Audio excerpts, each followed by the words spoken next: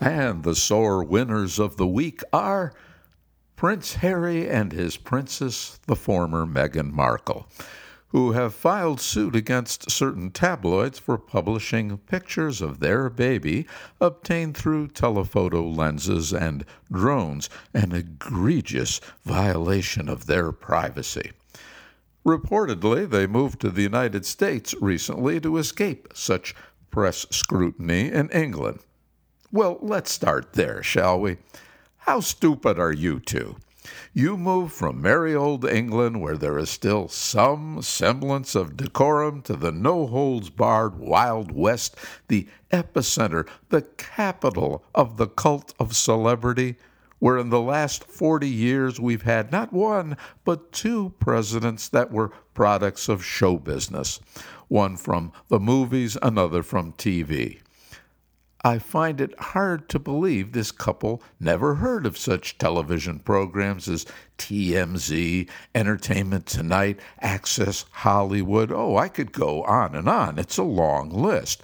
All to quench our insatiable thirst for celebrity.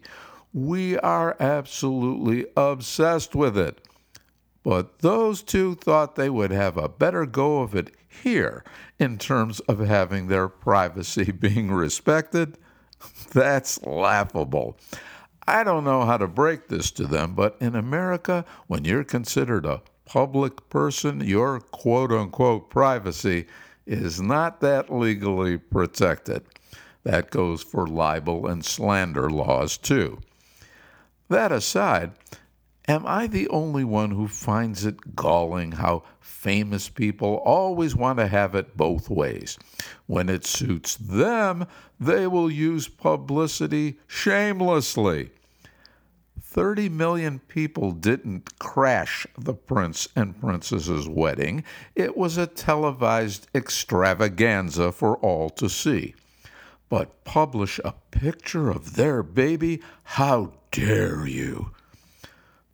So it's not enough that people are, as far as I'm concerned, inexplicably interested in your vacuous lives, that you'll never have to worry about money as long as you live, thanks to an accident of birth and a social system that should have been consigned to the Middle Ages. For more of my thoughts on the absurdity of so-called royalty, please go to the archives and listen to episode number 10 of Perfectly Frank. Back to my point.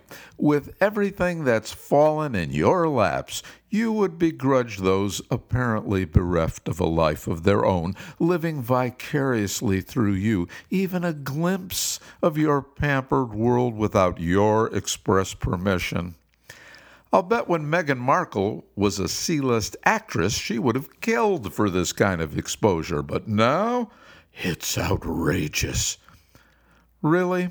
We're going to clog up our courts with this kind of nonsense when there are people with actual problems to settle? There's little in life more infuriating than those who were born on third and thought they hit a triple. So here's to Prince Harry and Princess Meghan, our sore winners of the week.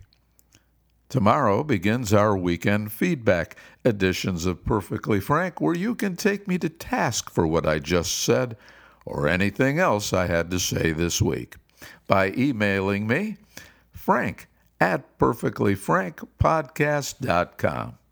Who knows? You could be the next winner of our $100 Email of the Month prize. Again, my email, frank@perfectlyfrankpodcast.com.